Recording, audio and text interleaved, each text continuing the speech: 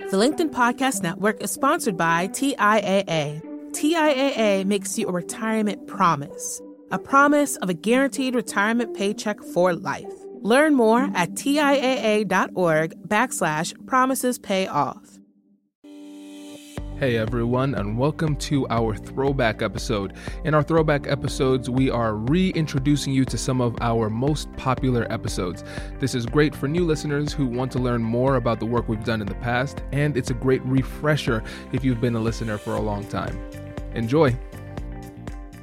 My name's Amy J. I am a lawyer, a contract manager, a podcaster, a motivational speaker, and all-around fun person, in my opinion. I know, that's a little self-serving. I concur. Okay, fair enough. Thank you. Co-sign. So I had an interesting life. I was actually a computer engineer originally. When I went to undergrad, my grad was computer graphics. I worked at NASA.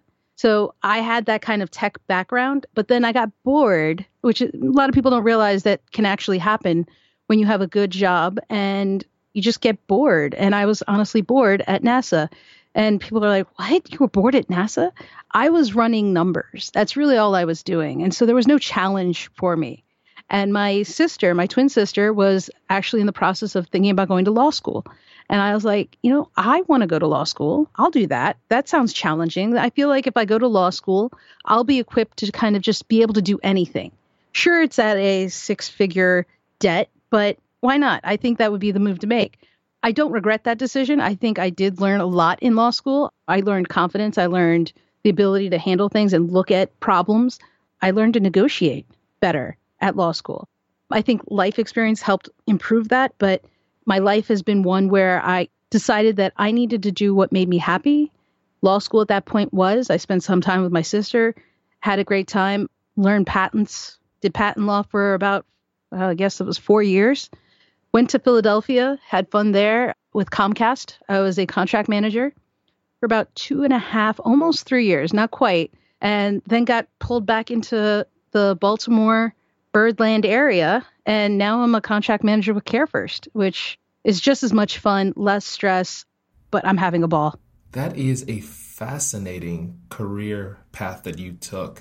And I don't think you knew all that. No, I didn't. First of all, you're a twin. That's cool. NASA, that's cool. Computer scientist, that's cool. Geez, I'm sitting here learning, who are you? I just know the most recent stuff. It's the layers. Yeah. Exactly. That's cool. So let me ask you this. Your background as a computer scientist and the time you spent at NASA, I'm assuming that means you're a pretty analytical person. How does that impact the way you approach negotiations? So one, yes, I am analytical. I was at UMBC as a Meyerhoff Scholar. And so the focus there is science and further education. And so my mind is kind of geared towards science. And so when I see a problem, regardless of what it is, whether it's a math problem, science problem, or a problem that has to be discussed, I look at it from all angles because science is about data. And so when you look at a problem, you try to gather the data. What are the issues? Who is involved? Until you have all that information, you can't really analyze the problem. And so it does play a part. It does have an effect on how I look at things. So with science, it's all about gather the data, identify the problem, use the data, kind of figure out the solution. And that's kind of how I see and I guess how I approach things. If somebody's like, hey, we're out of milk. Okay, what's the data? We used to have milk. We don't have milk anymore. We should probably get milk.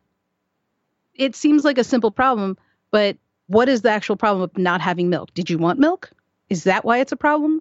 What's going on? So until you ask the questions, until you get the answers, do the research, I think you have to have data and you have to ask the questions. So scientific approach is my approach, but I don't think that's my only approach because I think that's just one way of doing it. Science can sometimes be too black and white. And so you have to put an overlay on that. Right. I really can appreciate that approach because, again, it focuses on the gathering of data. And I think sometimes people end up freestyling these conversations and not taking the time to do the necessary research to be adequately prepared. And so that probably serves you very well in your negotiations. And I also appreciate the recognition that sometimes science can be a little bit black and white when compared to the social dynamics that apply to personal interaction and persuasion. I just finished Neil deGrasse Tyson's book called Astrophysics for People in a Hurry. Fascinating book. And one of the points that he makes is that in many ways, physics as a discipline is simpler than something like psychology or sociology. Because with physics, the same laws of physics that apply here on Earth apply on the farthest star that we can see. That's just how the laws work. He says you don't need to have a sign that says, obey gravity, because it's not a choice. That's the rule. But when it comes to social interactions, the same persuasive equation that you apply to one person could work incredibly well. But then you take that exact same persuasion equation and put it on somebody else, and it might even offend them, not just fail. So blending those two approaches probably serves you well, but also recognizing the limits of both and when to change from one to the other probably helps too. Well, I think that's my life experience that taught me that, right? So for 24 some years, for me, it was scientific method. That was what I knew. That's what I learned. That's how I applied things.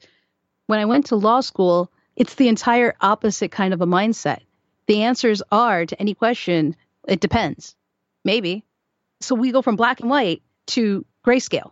My approach has been to kind of mesh the two, because I'm not saying scientific method is wrong. And I'm not saying that the law school approach of it depends is right.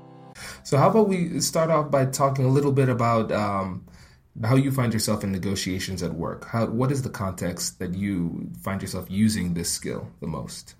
So it's interesting because at Comcast and CareFirst, both places I'm a contract manager. And so negotiations aren't different from one place to the other, despite the fact that one is telecommunications, the other one is healthcare, right? So regardless of the fact that they're two different fields, the approach I take is still the same and has worked for the most part in both. And so the approach I take is kind of what I started describing, which is, what is the data? What is it I need to know? What is the concern? What is it we're trying to do? So I can only really control my side of the negotiation. So it's important that I talk to who I'm representing, who I'm supporting. And so if it is John Doe, and John Doe is like, hey, we want to buy a car. Okay, so what are we trying to do? I mean, there's so many cars. There's so many factors. What is it that you want, and what is it you're willing to give on? Like, where are we? What are our hard lines, and what do we want to talk about? And so I use different field because, honestly, it doesn't matter what field you're in. You still got to gather that data. And so all I can do is gather the data from the person I'm talking to. So what I also ask is, can we find out what the other side wants? What is it that they're looking for? What are their goals? And let's see if we can't go at this together. Because in the end, we both want a deal. We want the best deal as possible for both sides, but we want a deal. So if we come at it, if we approach it as a cooperative negotiation versus a antagonistic one, where we're going in hard and we're just going to fight and say no to everything they ask for, well, I just don't see how that's productive for anyone, because that's not getting us closer to a deal. If anything, that might be pushing us away from a deal. And so if we come in from an angle of cooperation, let me be clear, though, cooperation doesn't mean just giving everything up and saying yes to everything they ask for. Cooperation means let's listen to what they're saying, let's think about it, and see how we can help them get what they want while at the same time getting what we want. Does that make sense? Absolutely. No, these are really great points, and a couple of things that I want to focus on. First, what you said about going deeper into the data gathering process, and then after that, I want to talk about the idea of cooperation in negotiation. Sure. With the data gathering, I think one of the things that's really interesting about your perspective and your situation that other people can learn from is that in your situation, you are negotiating on behalf of a company. Mm-hmm. And so as an attorney, we have a client. You're in-house, so you have one big client. For many professionals, you might not have that same kind of fiduciary relationship with a third party, but you have stakeholders. And you have to consider what are the interests of your stakeholders. So not just kind of understanding from your perspective as an attorney, okay, this is what we need, let me go into this conversation. You actually take the time and gather internal data to make sure that you're serving the interests of your organization as a whole and the individual stakeholders within the organization, because there might be some interests that are a little bit different within an organization, and having those conversations allows you to negotiate more effectively because you have that information. The LinkedIn Podcast Network is sponsored by TIAA.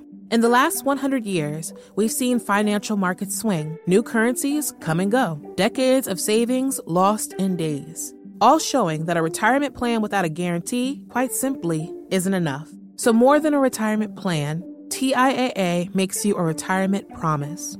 A promise of a guaranteed retirement paycheck for life. A promise that pays off. Learn more at TIAA.org/promisespayoff. From the minds of visionaries to the desks of disruptors, I'm Lars Schmidt, host of the Redefining Work podcast.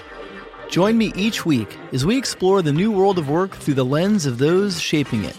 CEOs, HR leaders, investors, and more. Be a part of the conversation that changes everything. Subscribe to Redefining Work today. Absolutely. If you look at it, you have a different team. So I have a team of my own contract managers. Then we report and support salespeople. I'm just going to talk in general. So if we support salespeople, they have their own managers, directors, quotas that they're responsible for, but they fall under different, maybe regional groups, different geographical locations who have leadership. And so they have people that they have to kind of oversee and have goals and quotas and things like that they're also looking for. So while on one level, there is someone who's like, hey, this is what it is. This is what we're doing. I may get an email from their boss's boss or even a different department that's like, hey, this is going to be great for the company. Here are some things that we need to kind of hold firm on. Or here are some things that we need to consider as we're looking at this. We want to get the deal, absolutely, but here are some things we can't give on. And here are some things we have some flexibility. So keeping all of that information, I may not know to go after that myself. They may come to me, but at the same time, I also have a duty to kind of look at this and take the best interest of the company and say, okay, so John Doe wants this deal. These other people are coming and saying, hey, here are my limits. What is in the best interest of the company, though? Because I'm responsible for that as well. How can I help the company get what it needs, whether it's community service recognition or being able to help get promotions? It could be anything, right? But I have to keep that in mind as well. So aside from getting the input from others, I also have a duty to think, what can I also do? But you're keeping all of that in mind. And it can be overwhelming, but honestly, if you're gathering data, keep track of it. Write it down. You should always have that stuff written and understand what's going on. And before you jump on any kind of call, make sure everyone's on the same page. Some people may not like to hear the other input that they're getting. What do you mean we can't do that? We should listen, okay? We're all here to get the deal done. What I want you to understand is there are some things we can and can't do. Please don't speak about that on the call. Let me do the talking. And we're going to do the best thing we can, because that's the other thing, right? When you get on a call, you hope that it's just two people that are going to work together. But sometimes you always have other people on the call who may want to speak up. I've had calls where some people, them speaking up has actually not been the best idea. And I'll be like, hey, Joe, if you don't mind, we can talk offline. I'll go ahead and take it from here. I've actually had to step in because what they were saying was making the other side riled up. Mm-hmm. That goes against cooperative. Right. And what you're uncovering here is the various layers to negotiation, because what at the surface might present itself as a simple negotiation between company A and company B, and you're a representative of company A. After you do a thorough analysis of all of the stakeholders within your organization and the parties that are involved in the deal within your organization, you might uncover conflicts within the organization. One department wants one thing, another department wants another thing. And so what initially presented itself as one big negotiation just turned into a complex set of mini negotiations internally that you need to rectify before you hop on that call and have that conversation with company B. Absolutely. You have to find who you report to and say, okay, listen, I could pull the trigger and make these decisions, but that's not what they pay me for. What do you want to do? If you want me to pull the trigger, I can. But I assume you have a decision you want to make, because each role, each department has their own goal. Finance, they want to save money as much as possible. They don't want to give it away. Sales wants the deal. Their commission is contingent upon that. leadership has their own. You're thinking of the best interest of the company. So really, somebody has to pull that trigger. And you give the opportunity to your leadership, the ones you report to, and say, here's where we're at. Present the situation. What would you like to do? Because when they talk, everyone's looking at their own deals. If we look at Hollywood, right? Everyone is trying to sell their script, their movie. But sometimes the good negotiator is able to get more than just that movie made. Maybe they get the movie plus a first look deal because it's a lower cost because they sold it. Isn't that a better deal than a little bit more money? Because now not only have they sold their script, they also have another opportunity with these guys to extend the relationship. So you got to kind of look at everything and not just, if you just give it to the screenwriter, they're like, yeah, sell this. That's cool. Why don't we try to build a relationship with this company? Because then not only do we sell the script, we've now built a relationship for you to extend the partnership to get more money. Because we're not saying, hey, you can have the next script free. We're just saying, hey, you'll give us a shot. So with all negotiations, don't be boxed in by what you're doing. Think outside the box. In order to think outside the box effectively and be creative within these negotiations, it requires an expanded mindset on what is valuable to the company. Yes. And sometimes we have this myopic perspective on what value is, and we focus so much on the dollars and cents that we miss out on, like you said, the value that is built into the relationship and other opportunities or community recognition, like you mentioned. And I think that's our role. As a negotiator, everybody has their own thing that they want. They have their own mindset. Your job is to look for that mindset as well, but also for the company or whoever you're reporting to. For me, it was Comcast. Now it's CareFirst.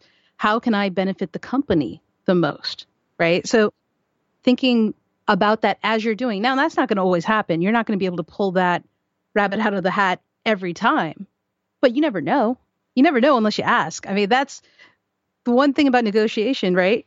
One of those small basic principles, you never know unless you ask. The answer is always going to be no if you never say anything. Exactly.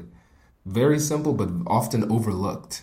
People always say cliches are overrated. And I'm like, they're cliches for a reason. Right. And that is a cliche. There's so many cliches, but I'm like, yeah, it's a cliche for a reason, though. It's not because it's overrated. It's because it's true. No, that makes sense. And it applies perfectly here.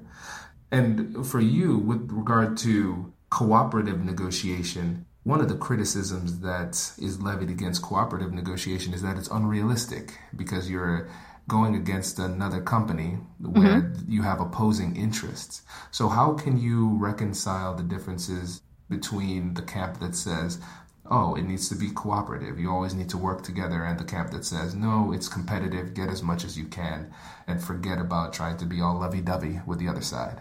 I think it's about setting expectations. So whether you do it in email form or you do it before you get on the call, you kind of feel out the other side. Because you're right, I can't dictate what the other side is going to do. But, and it's only happened less than probably, and people are like, no, it hasn't. I want to say less than probably 20% of my negotiations, people have been aggressive. I'm not saying it hasn't happened. It's not as common as people would expect. What I try to do is when we get on the call, make sure that everybody understands, hey, we all want to get this deal.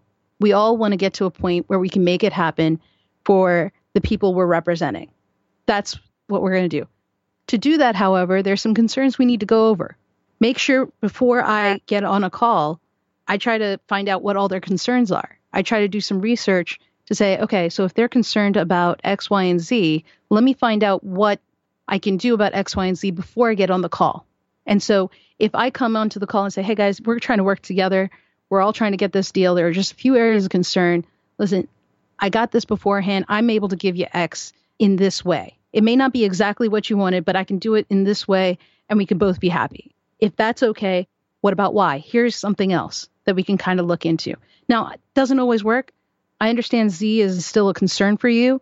I'm still looking into that. Let me take it offline and see what I can do. I'm not saying, yes, I can give it to them. And I'm not saying, no, I can't give it to them. So I am taking it off and saying, hey, I still want to make this work. Give me a shot. I'm going to try and pull some strings. So again, I'm working with them. I'm not shutting anything down. I'm not trying to bully them into taking the deal. I want to show them through example that we're going to work together on this.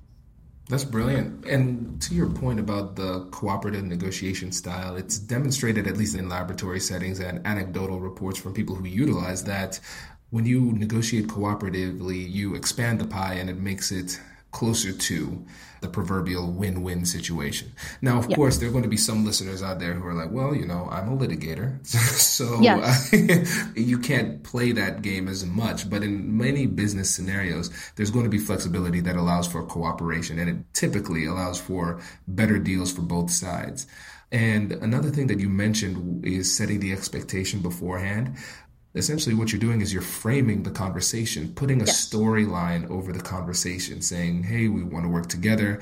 These are some of your concerns. These are some of our concerns, but we'd like to work together and talk through this. And when you create a storyline for your conversation through the act of framing, what you want to do is you want to frame it in terms that makes it a yesable proposition.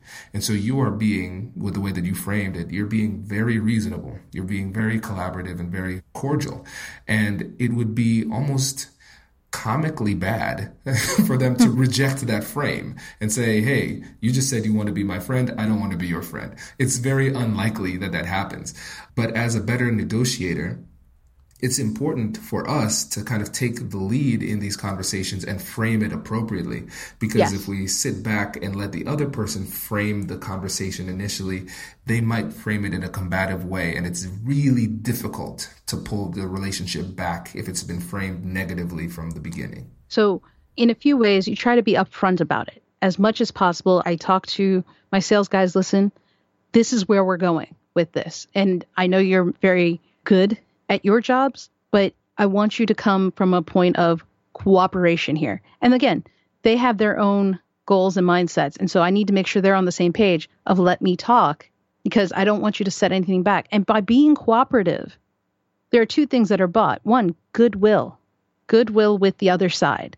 And two, I have had an experience, and it's actually recent, where by being cooperative, the legal on the other side wasn't as receptive to it, but their stakeholders who were on the call. And so they came back and were like, listen, I can see you guys want to work with us. We're going to talk about this internally and we'll get back to you. And so that was after the call. In a different call, they called, like, without legal, they kind of reached out to the salespeople like, we got that impression. You guys want to work with us. We want to as well. We're going to see what we can do about this. And so you may not get a response that's exactly how you want it, but if the intent and the spirit of their response is in line with what you're trying to get, meet them halfway. Because that goodwill you build from that relationship can be very powerful. I love it. That's a great example. I think, again, sometimes we look at the opposing party or the other side and we look at them as a monolith. So everybody in that team is like this. But in reality, they're a group of individuals as well.